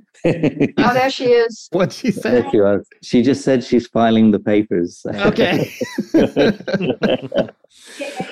We had told our listeners that we were going to be talking to you, and one of them had a few questions that they wanted to present, which I thought were some pretty good questions. One of the big ones was, why wasn't the case big enough that maybe Webb's family would have seen something about it back when this happened and come forward? Oh, okay, I got an answer to that. Okay. So the answer to this is this. Imagine this is the 1940s America, right? Right. And there's some dead guy lying somewhere in some small town in Arizona, dead without his name tags, etc. Is the New York Times going to pick that up? Right. So this is exactly what happened in this case. It was all over the newspapers here in Adelaide with his photo, big articles. And guess what? In Victoria, where his family are from, Melbourne, Victoria, the newspapers there of the time had this little tiny article like this. Really? Wasn't even front page. Okay. And no photo. Okay. So that's the reality of what happened. And that's what would happen in America too, right? Right. Well, I want to add to that, because I've worked on identity fraud cases. And if you look, there's one in particular I'll mention. Her name was Lori Ruff. And she was married. Her name was Lori Kennedy, and she was married to Blake Ruff in Texas. And, the marriage didn't go well. She was kind of odd, very quiet, whereas this is a big Texas family with grandkids and barbecues every weekend. And so finally, they moved 100 miles from the family. She didn't feel comfortable, and then there was a lot of tension in the marriage, and they separated. So they had joint custody of the 2-year-old daughter and so on. Well, she got kind of more reclusive and kind of odder and odder. And on Christmas Eve or Christmas Day, 15 years ago, maybe 13 years ago, they saw her car in the driveway, and they went to go see why she was there. And turned out she had committed suicide by shooting herself in the front seat. And so they went over to her house, looked through her stuff, saying, man, this woman's weird, gotta find out, call her family or whatever. She never really talked about a family. And they found out that she had changed her name from Lori Kennedy. It was originally Becky Sue Turner, and she had the birth certificate for Becky Sue Turner in there. So they had the parents, and they called the Turner family, trying to inform them about their daughter's demise. And it turned out they didn't know who she was either. She had stolen Becky Sue Turner's identity and then had her name legally changed to Lori Kennedy. So this is layers and layers. All right, fast forward. Became sort of a mission of the IRS, of the Social Security Administration, FBI, to find out who this woman was, because they thought she might be really deep into some bad stuff. And it was all over the internet, the same thing as the Somerton man. She's a spy. She's in the sex trade. She's a druggie, on and on. Kidnapped by aliens, I don't know. And you're in social media land, and she's like viral. This story is like unbelievably all over the place. We're in the modern era. We're in the Facebook era, and nobody knows who she is. And in the end, she's from Philadelphia. Her mother had remarried. She hated her stepfather. And when she was 18 years old, she left a note on the pillow. Goodbye, I'm out of here. Don't look for me. And that was it. And so here she's 18. She has a sister who's roughly 20. Her mother is a recluse, almost very quiet, very conservative. Is neither the sister or the mother have internet accounts, email, don't know anything. The sister's thinking about taking a class on the internet to learn how to surf or how to log into email. It's like 1950 people. So here in a modern world, a young woman commits suicide, is all over the internet, and it takes genealogy to figure out who she is. And you go back to the 1950s in Australia, and how much more limited, like Derek said, there's no internet, there's just a local paper. And I didn't realize, the story in Melbourne was so small, not very prominent. That was not too smart, because they thought he was from Melbourne. I mean, that's my understanding, that he arrived on the night train. So I don't know why they didn't, actually call the people in Melbourne and said, can you please put this in your newspaper? Right. Derek, you've already confirmed that there weren't a lot of, that it was just that tiny article was all you were able to find as you guys were narrowing this down. Yeah. Also, the police at the time in South Australia did contact the Melbourne police and check if there were any missing persons reports and all that kind of stuff. Right. And there wasn't any. Right, because they didn't. Okay. There wasn't any that fitted this man's description. So that's the other side to the story, is that obviously this Charles Webb was never reported missing. And so you kind of have to hypothesize how that might happen. And in a way it can happen is like this, is like, say he's separated from his wife. Maybe he was a little bit of a loner. Who knows? You know what families are like. We all have one in our family where, they go away somewhere and you think, okay, that's good. They're better out here. Right. So they kind of, maybe he said he was leaving somewhere and they didn't care and said, great, see you later. And, didn't hear from him. And that happens in families. Do you have experiences like that you can relate to, Colleen? Because you've had more experience with this sort of stuff with your cases. Well, the identity cases are basically like, they actually try and find the family member. They don't necessarily report them missing, the presumed dead. They just say, they look for him among the relatives. I think that what happened is when he left Dorothy, when they separated, he went to go live with the Keens for a short time, at least a short time. And then maybe he took off to go catch up with Dorothy in South Australia. She had moved to South Australia. We know vaguely like that. So he probably said, listen, I'm going to go see if I can catch up with Dorothy and see what's going on with her. Or maybe there was some settlement they had to discuss or, something like that. And when he left, he said, look, I'm just going to go, catch up with Dorothy and I'll talk to you later. And they didn't think twice about it because if he doesn't call back, they assume he's with Dorothy somewhere. Right. And they just kind of wonder, gee, we haven't heard from him, but where did they look? They don't think he's dead. They just think he went off and they forgot everything's okay, hunky-dory. Drifter. No reason to call, because the Keens were not, Keen is the connection between, all of this. And the Keens really weren't related to Dorothy. Right. That they're related kind of to Carl by marriage, but Dorothy is somebody who married into that family. And so if he goes off and after Dorothy, they may just not know where Dorothy is. She may not keep in touch with it.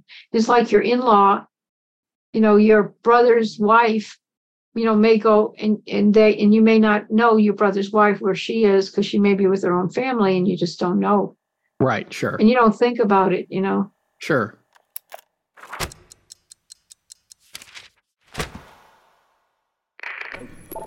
G'day, this is Sam from Down Under. When I'm not running from yowies or trying to keep those pesky drop bears out of my trees, I'm listening to Astonishing Legends. Now let's get back to the show. Well, let me ask you this, because this is the fascinating part for me. This also often comes up in the cases that we talk about in research, where you have a lot of pieces of the puzzle that seem to really fit a narrative. And it's a little bit of castle building when it starts to go off this way, but then there'll be a course correction, or you find out, I always refer to the movie Homicide by David Mamet, where a whole series of events happens off of a mistaken clue. All these events happen, but it turns out it was a coincidence. So from what we've learned about the new DNA results here, what parts of the original narrative now can be discounted or just go away, but really seem to match up? Something like Justin Thompson or Jessica Ellen Joe Thompson, that whole story seemed to really fit. There was a mysterious man that shows up from out of town, asks about her. She has this whole history that ties in possibly with Alf Boxall. It really seemed like it was going to match up, and there was just a few pieces there. But now that all has to be reconsidered. So do you have a running idea of how many parts of the original mystery or narrative now can be put aside for the moment? I say almost all of it. Wow. What about the Rubaiyat? And when are you going to give us our copy back? It's still in a drawer here. Okay, as long as it's safe. As long as, yeah. You can imagine I've been pretty busy doing this stuff. And looking at that Rubaiyat was kind of not gonna get us the guy's name, right? Right. That's right. That's right. It's only a tiny piece of the story. Yeah. So where does the Rubaiyat all fit in? Oh, well, it turns out our new narrative now. Mm-hmm. It turns out we found out that Charles Webb, one of his hobbies was writing poetry. Right. So if you think about the average macho Aussie guy in the 1940s, what they were like, you can't imagine them walking around with Rubaiyat in their pocket. Mm. But here is a guy who actually writes poetry, so it kind of makes sense. Okay. And it was very reflective poetry, let's say. Yeah. It wasn't like, oh, the trees are beautiful and, I love my wife and don't I live a happy family? It was more like meaning of life. It was more reflective, Oh. Have you seen it? So, have you seen any of it? No, it was just poetry. The poetry we haven't there. I think it's all gone. I don't know where. But so it was just a comment we saw somewhere. I see. Okay. Still that. So no idea about the code that you were trying to break, the letters. Oh, I have a funny story about that. So we've looked at these letters over and over again with my students at the university, analyzing them. And we've come up time and time again that these are the first letters of words in the English language. And so one of my theories from a few years ago, and I was kind of saying this half jokingly, I was saying, I bet this is to do with gambling. These are just the first letters of horses' names that somebody was betting on or something like that. Uh-huh.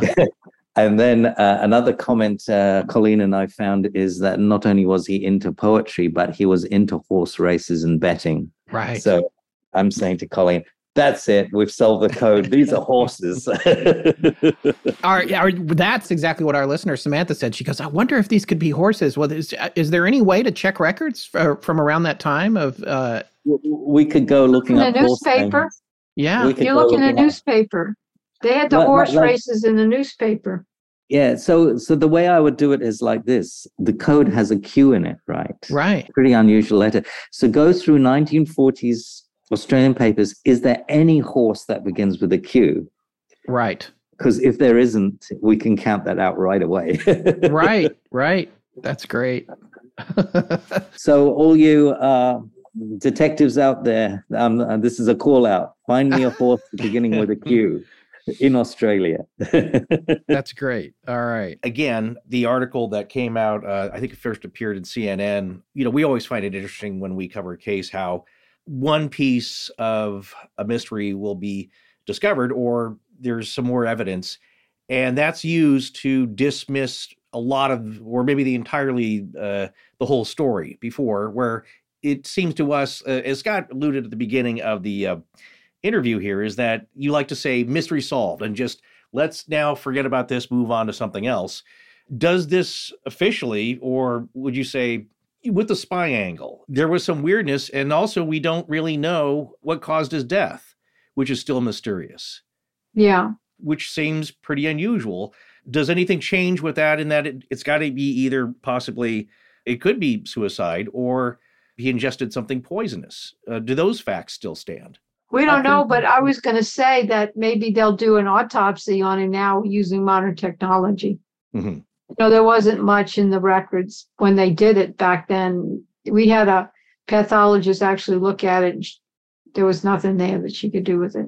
But of course, we only have bones now. So right.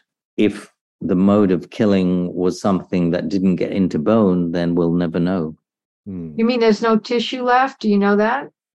Oh, okay. Because the body was embalmed, there may be some tissue still. Yeah, we need to check that. That's a good point.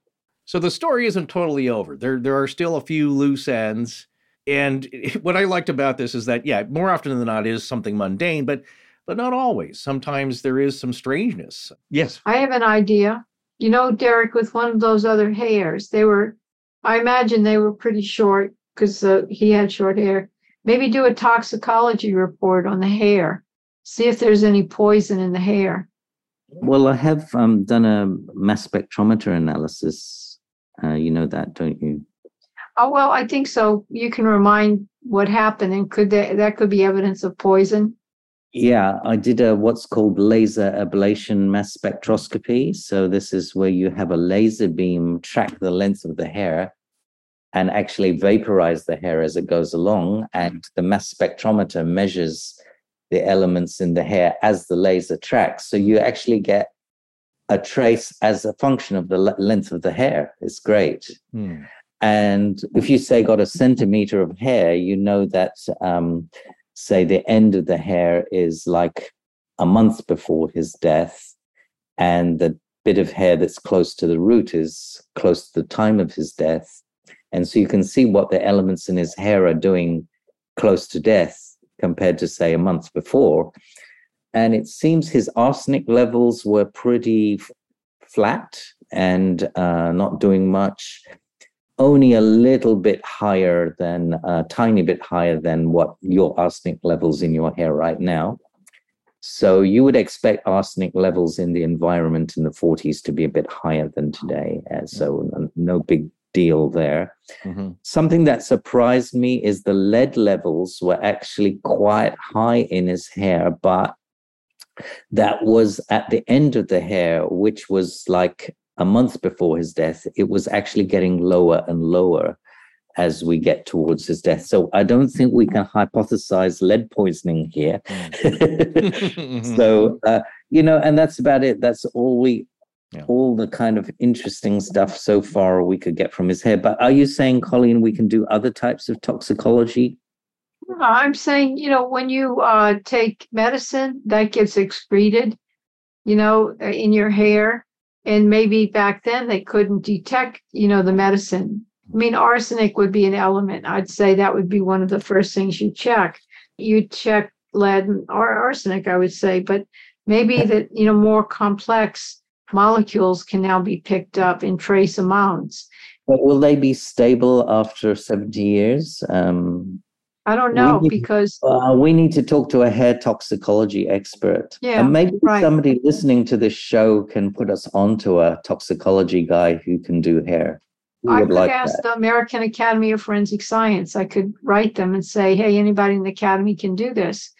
Now, the thing about that question is that if it was a one-time dose of some whopper or stuff that polished him off, you may not see that in the hair.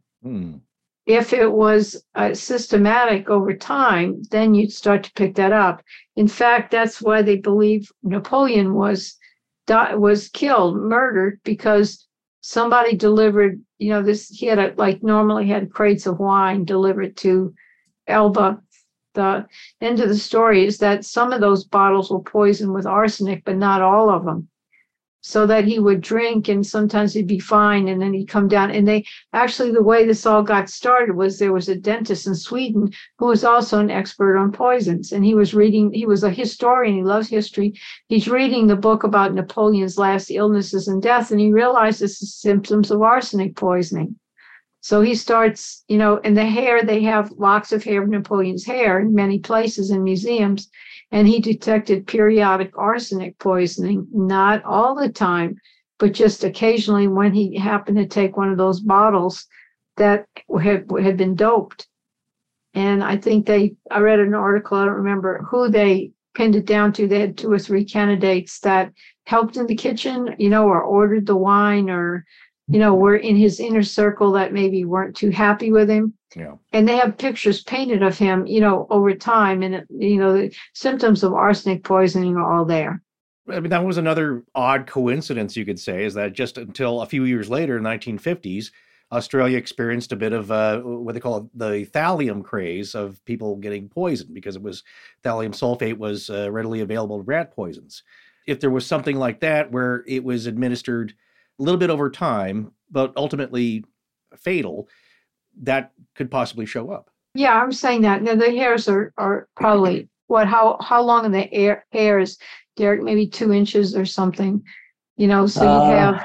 I think the longest I have is probably only 1 inch and going down to a centimeter or so. Okay, because that would be 2 months. It's about a centimeter a month. Roughly, so you have about 2 months before he died to find out what was going on with the hair, if there were any. So I think that might be a good idea to do a toxicology analysis on the hair. That'll be interesting. We need to find the right person for that. Yeah, I'll do some inquiries. That's great. We're at a point where you've answered a lot of questions, and then there's more that need to be answered, but those answers aren't going to come for a time. And I guess that's a real question too, is how much further with the family do you think you'll get into ascertaining Webb's background, Carl's background? It's hard to say, because it seems the alive ones are, a couple of generations, 2 or 3 generations down, and they don't really know anything about him. But what I'm kind of hoping is, now that his name is out there, there'll be somebody in the public who reads the papers and goes, oh, my great uncle Joe knew him. Right. And goes searching the family boxes and things and finds some old letters or something, or photos. Mm-hmm. And so something may come forward. This is my naive hope. Well, speaking of that, what are the questions that either of you still want answered or will pursue still? How did he die? What cause and manner of death is definitely the first one on the list. the Tom and Should and the poetry, we're kind of easing into believing, that's not so inconsistent with whatever we found. And his known very little about his personality, but that did come up at one point. I think that just the cause and manner of death would be, once we get past that, then we'll find out what else to do. Right. We've solved the Robin mystery. That's over. Now we've solved the identity mystery. That's over. Now we'll solve the cause and manner of death. Maybe. Or that might be something that will never be solved and the story will keep going forever. Yeah, right. And, it would be nice if the police, I'm sure the police can research a lot of records we can't access. My understanding is this goes way back and they don't have records anymore, but maybe they do. Maybe in a little repository somewhere that nobody's thinking about. Like Derek said, some police chief brought all the records home, and they're in his closet, and his great grandchildren are saying, oh my God, we got to get rid of this stuff. And then send it to us. Well, I just think it's really amazing to have gotten to this point. Or is there anything else that you want to say about what's happening next? Or are we just kind of standing by to get more information, or this is going to be it for a little while? I think more information is going to unfold about this guy. And, this case has been just so crazy so far, so many twists and unexpected turns. I'm kind of going to expect the unexpected with this. And are you safely ruling out that he was a spy? Well, yeah. I'd say my gut feeling is he wasn't, but I would say because, I don't think he had time to be a spy. We know he married Dorothy, that's in the marriage records. We know he left in April 47. And, there's different, I don't know, things in the paper or whatever. He was around. So he had to be like a normal guy who's a spy, like, Robert Hansen or something, Yeah. That doesn't fit, everything we know. So I don't think he was. I don't think he had time. I think it was too normal. I think the spy thing was extrapolations by people who had nothing else better to do with their time. Hey, we've made 7 years of podcast out of that kind of stuff. So and that's an example of somebody who had too much to do with their time. And let's say hypothetically he was a spy. That's a pretty unprofessional code he had. Yeah, right. Come on, he's a pretty bad spy. I briefly looked at the horses just while we were talking. I couldn't find any from 1940. I guess the Cup was famous for some photo finish thing that went crazy. The 1948 Cup in Melbourne, but there were no horses in that race with a Q name that I saw just a minute ago. But we'll keep looking at that. Look at all the horses. If it is all mundane, it's just that blows my mind. Even if it is all explainable and just strange happenstance, that it turned into such an enduring mystery for so long. And we're still talking about it, and it's really still not over. There are a few pieces of the puzzle, but are there any last things and thoughts you want people to know as you continue on? What do you think, Derek? Come on, what do you think? I'll just leave the people with this thought. Is I think what's significant here about the work that has been done here is that we've identified a man from over 70 years ago with no specific person to match his DNA with rootless hair. It was a very short, I think it was only about a centimeter or less, and it was rootless. And so this has enormous implications. It means that if we can do that for some guy that's been dead for over 70 years, it means that crime today can be solved much more efficiently. We can do this sort of stuff a lot more quicker with current crimes that are happening now. And so, the slightest fleck of skin or dandruff or slightest small bit of hair, and it doesn't even have to be a root now, I think a lot of crime can be solved. So I think that's the take home. Well, thank you to both of you for joining us and for taking the time to talk to us tonight. We really appreciate it, especially after a day of travel for you, Colleen. Thank you so much. If you get any more earth-shattering developments, please let us know, even if it's just by email or whatever, so we can catch up to it. And Derek, if you ever decide to return our copy of the Rubaiyat, I will send you our mailing address. And I think it's on the envelope. Oh, yeah. So there you go. There you go. At least we know where it is. It's at least we know where it is. So maybe we can come pick it up and have a beer. So know where I live, and you'll come and get it. That's right. That's right. Yeah, the only thing we were wondering if it would be vaporized or soaked to get any kind of more information out of it, but inks and yeah. No, I was just going to put my microscope. I'll show you my microscope. Okay. This is it. This is the microscope, digital microscope I use to analyze the Rubaiyat in Kansas City. Okay. So yes. It just slipped in my carry-on luggage, and I was able to do it. So I've still got to do this to your book and then send it back to you. Okay. All right. Well, we'll take you up on that. The one you had was from the one from Kansas City. Yeah, but they sent me another one. Yes, we did. So there's two up now. We found the one in Kansas City, but that was part of a collection and you couldn't get to it. And then we found another one that we purchased and then sent to... I didn't know. So I've still got to do this and send it to you. But I've been busy building out family tree tables with Colleen and now being bombed by media. So I can't even imagine. Is it the same publisher? Both books, is it the same publisher? Yeah, yes. But I got to test the Tamam Shud with the microscope to see if it's a match. Because you see, Kansas City matched exactly. Right. The exact wear in the print was the same. And so I want to check if that's the case for this book too, so that you know you've got the exact one or not. All right. So you know who the printer? Whitcomb and Toombs. Whitcomb and Toombs, yes. Right. Yeah. In New Zealand, right? It was in New Zealand. Yeah. Okay. So we know. So the three books, at least there's three books that they printed. That seems to be an awful low number of books to print all in one run. So there must be more out there, but maybe they got chewed up, and thrown away or something. So you can tell if it's exact same run or not with this microscope. And I think that's what you guys want to know. Have you got the right book from the right run, right? Yes, exactly. And if you have, I'm sure this value goes up. That's right. And then you can put it on eBay. And means I better send it back with very secure post.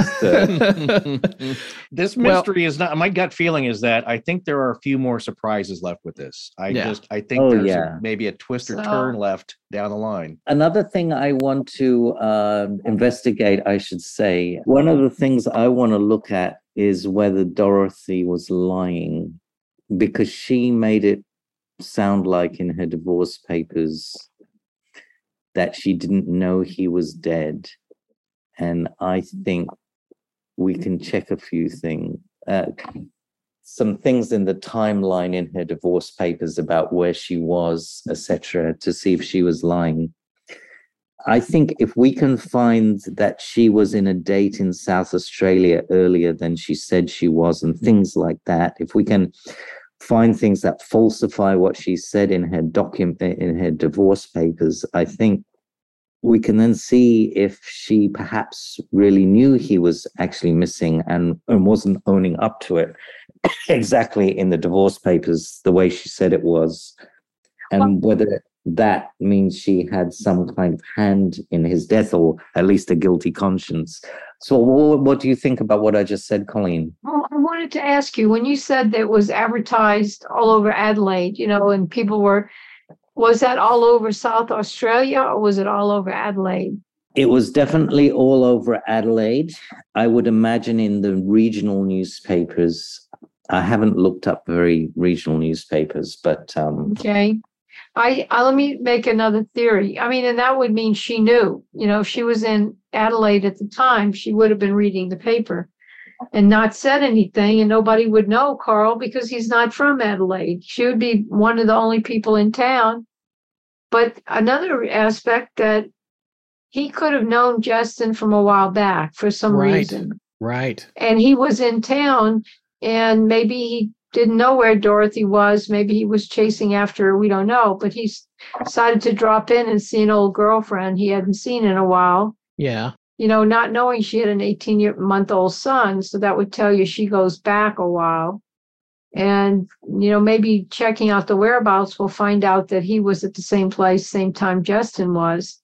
And therefore, maybe, he was in Sydney when she was studying nursing or something. We don't know. And that would be, I think, his whereabouts, and I think Dorothy's whereabouts are keys. Maybe he's not necessarily, it's where a lot of it is what happened to Dorothy. We haven't been able to find out what happened to Dorothy. She's a mystery. She's blank. Interesting.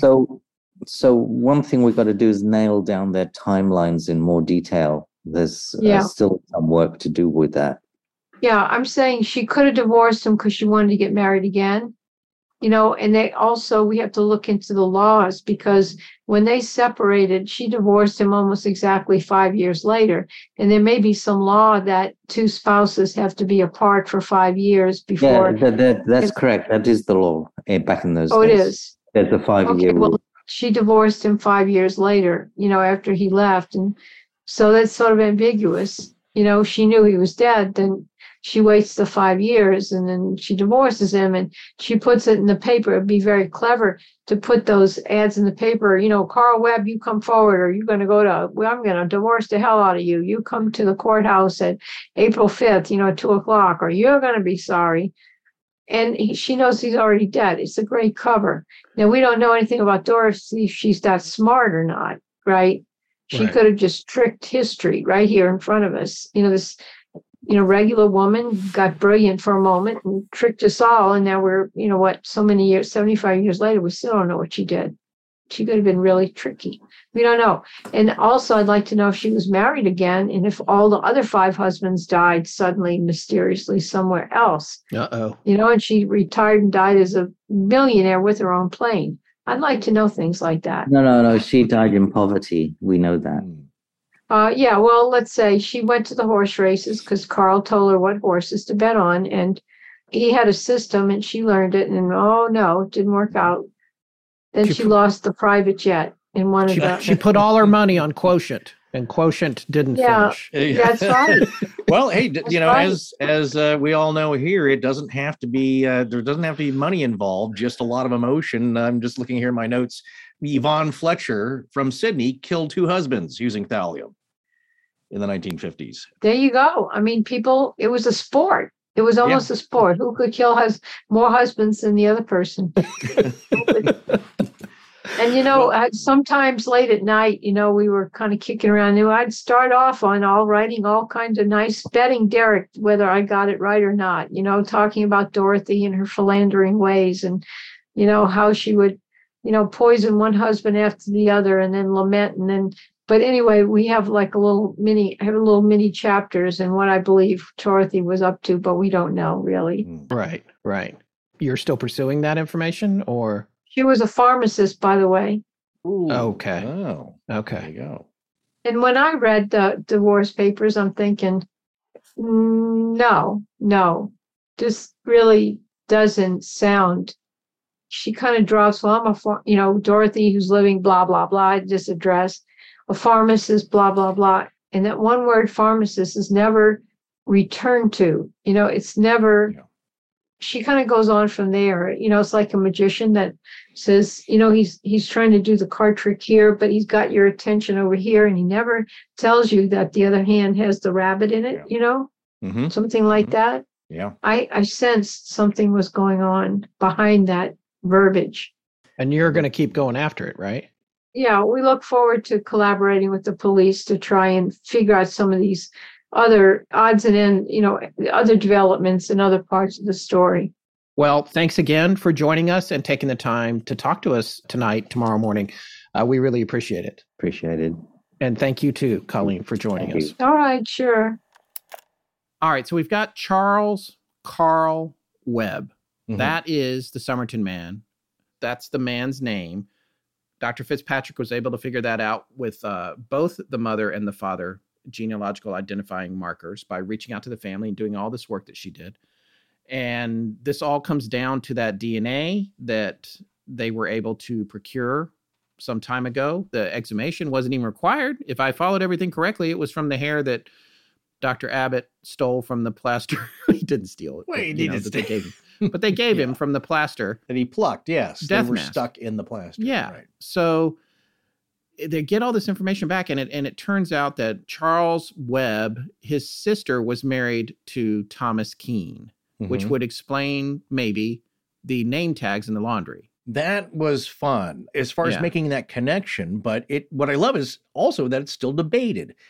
Is it total coincidence, or is there still some connection? We don't know yet. That's why there's still a lot of investigation to go here. Yeah, that's right. We're trying to figure all that stuff out. So, I mean, it does track that maybe Carl Webb had some of Thomas Keene's clothes. We don't know for sure. But then again, the other thing I loved was when they were talking about how at the funeral director's name was Webb. And then Professor Abbott was like, is that a coincidence too? Or were they related? And then Dr. Fitzpatrick's like, no, I looked it up. I checked. They're not related. Right.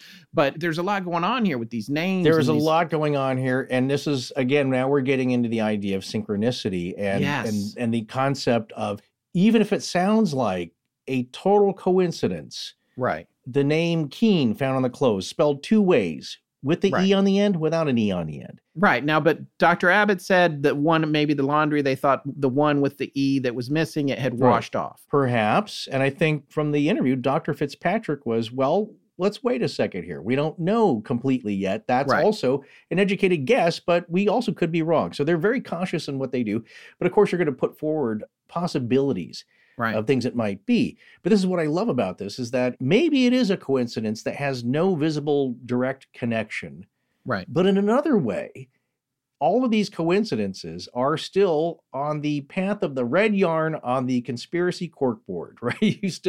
There's still elements in play in that, there might be no direct connection that can be visible now, but it is still part of it, and it's brought everything together. It's still part of the recipe of this mystery stew, in that we have all these elements that, again, you can discount them, but I said early on, you still should keep them on the board because you don't know. It's like I brought up, you're looking for your keys that are missing, and you check the sofa, and it's like, well, I didn't see them here, so you stop looking there. Well, it could be under a pillow, right? In that, did you check thoroughly? Before you discount something, it has to be totally exhausted. Right. They know all that, but I do wonder about these more tenuous connections, and that it's like the synchronicity is that there's two unrelated occurrences, but put together have some meaning. And a third, ABC, the C part here, has meaning that the A plus B didn't really intend. If that makes sense. It doesn't. Okay. Yeah, no, I think I know what you mean. I'm not sure you're explaining it good enough for the listeners, but I know. No. I always, it was just a cheap excuse to always do the explanation that I love best, that I got out of my single volume encyclopedia that my parents got me, that I love just reading through entries. And I looked up synchronicity because of course, why the 1983 Police terrific album that came out, and people were wondering about this concept. It's like, well, what does that mean? So, you look up, and the great example I think that is pretty illustrative is that, and a little macabre, we're talking about death here, but Auntie Gladys is flying in from Florida, and you're all very excited, and she's coming in a week. And so you get all these preparations together, and you call the florist, and you said, hey, we want this big bouquet of flowers saying, welcome, Auntie Gladys, we love you.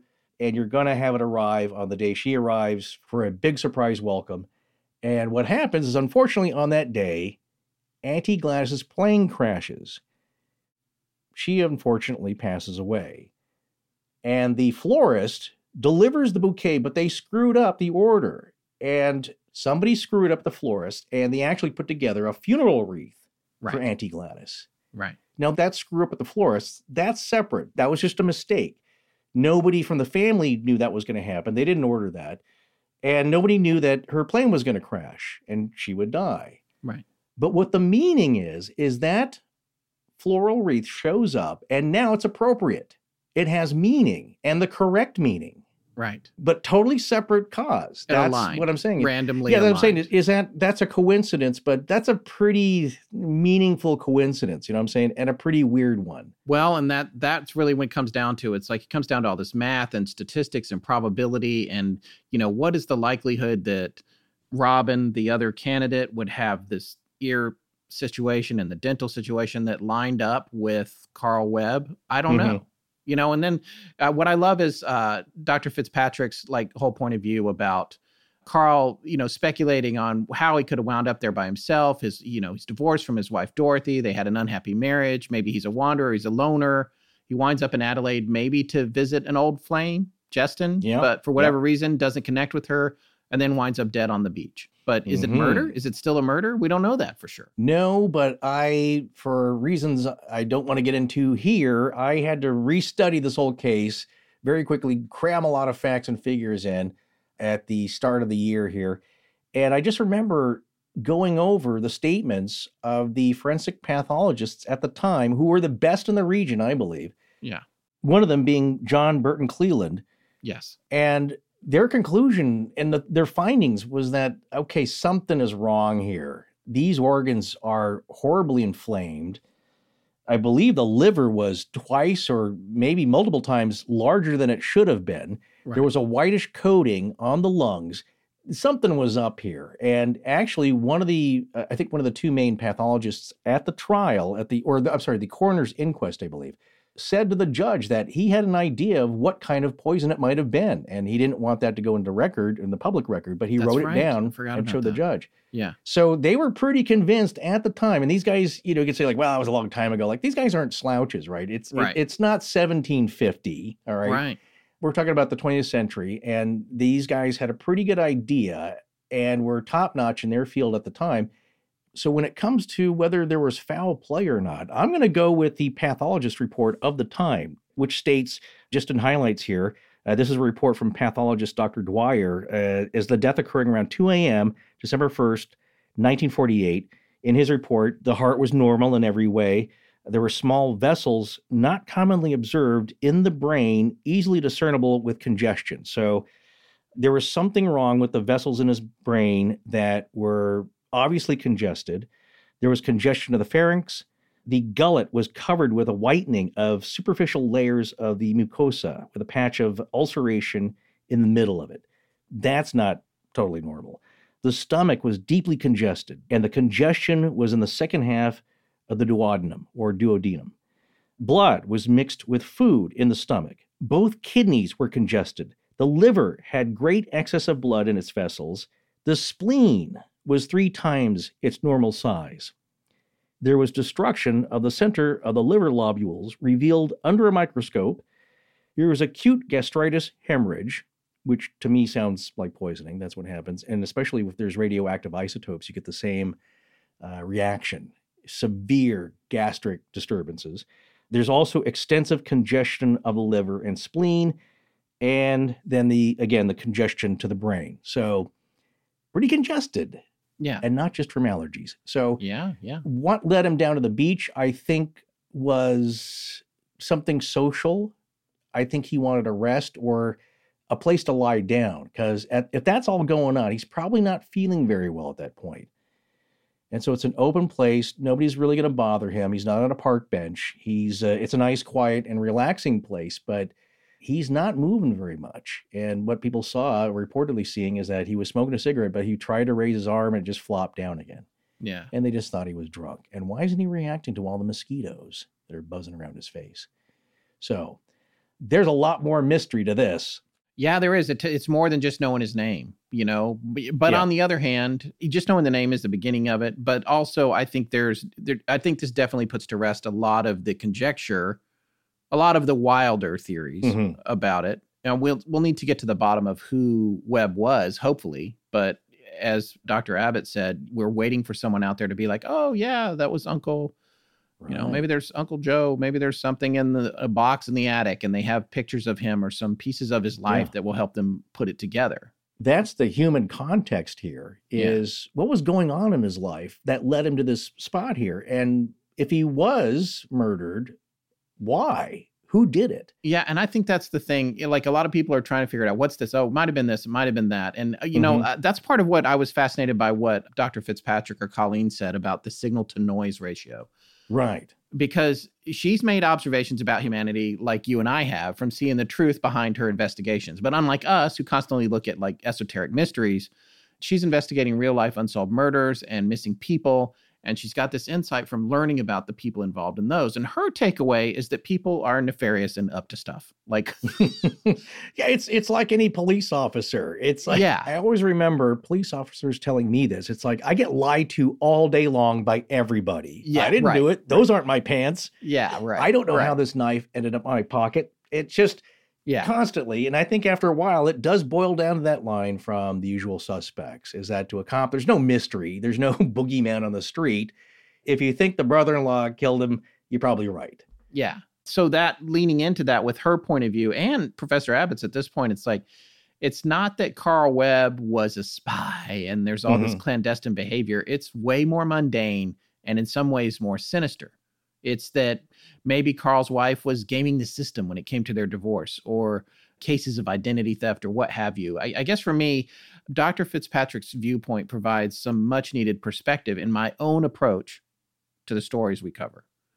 Like, you still can't convince me that our recording from the Sally House, take a drink, file 10 isn't real. You'll never convince me of that, that it's not a real unexplainable phenomenon. And a lot of people think that was a massive turning point for my personal skepticism, and in many ways it was. But getting to the bottom of the Somerton man story, or at least who he was, and also hearing Dr. Fitzpatrick and Dr. Abbott's positions on it all now, with the benefit of mystery solved hindsight in terms of his name, helps me bring that skepticism back a little bit, at least as it relates to the human components of the legends we cover. But File 10 is real. And also, I believe, Terry Lovelace. So, yeah. So I would like people to keep in mind as we close out here that it's not totally mystery solved. This part of the mystery puzzle has been solved, but there are a lot more pieces to put together to see the big picture.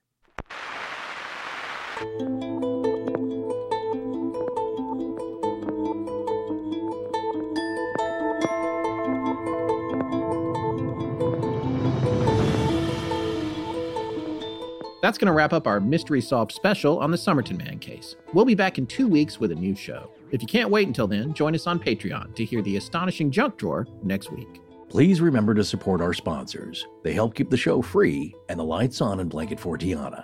G'day, this is Sam from Down Under. Standing on the front porch of the Villisca Axe Murder House in Villisca, Iowa. Galaxy-wide in perpetuity. Astonishing Legends. Legends. Future compensation. Astonishing Legends is edited by Sarah Voorhees Wendell at VW Sound and co-produced by Tess Feifel, who is also head of research and the social media manager. Special thanks to our announcer, John Bolin.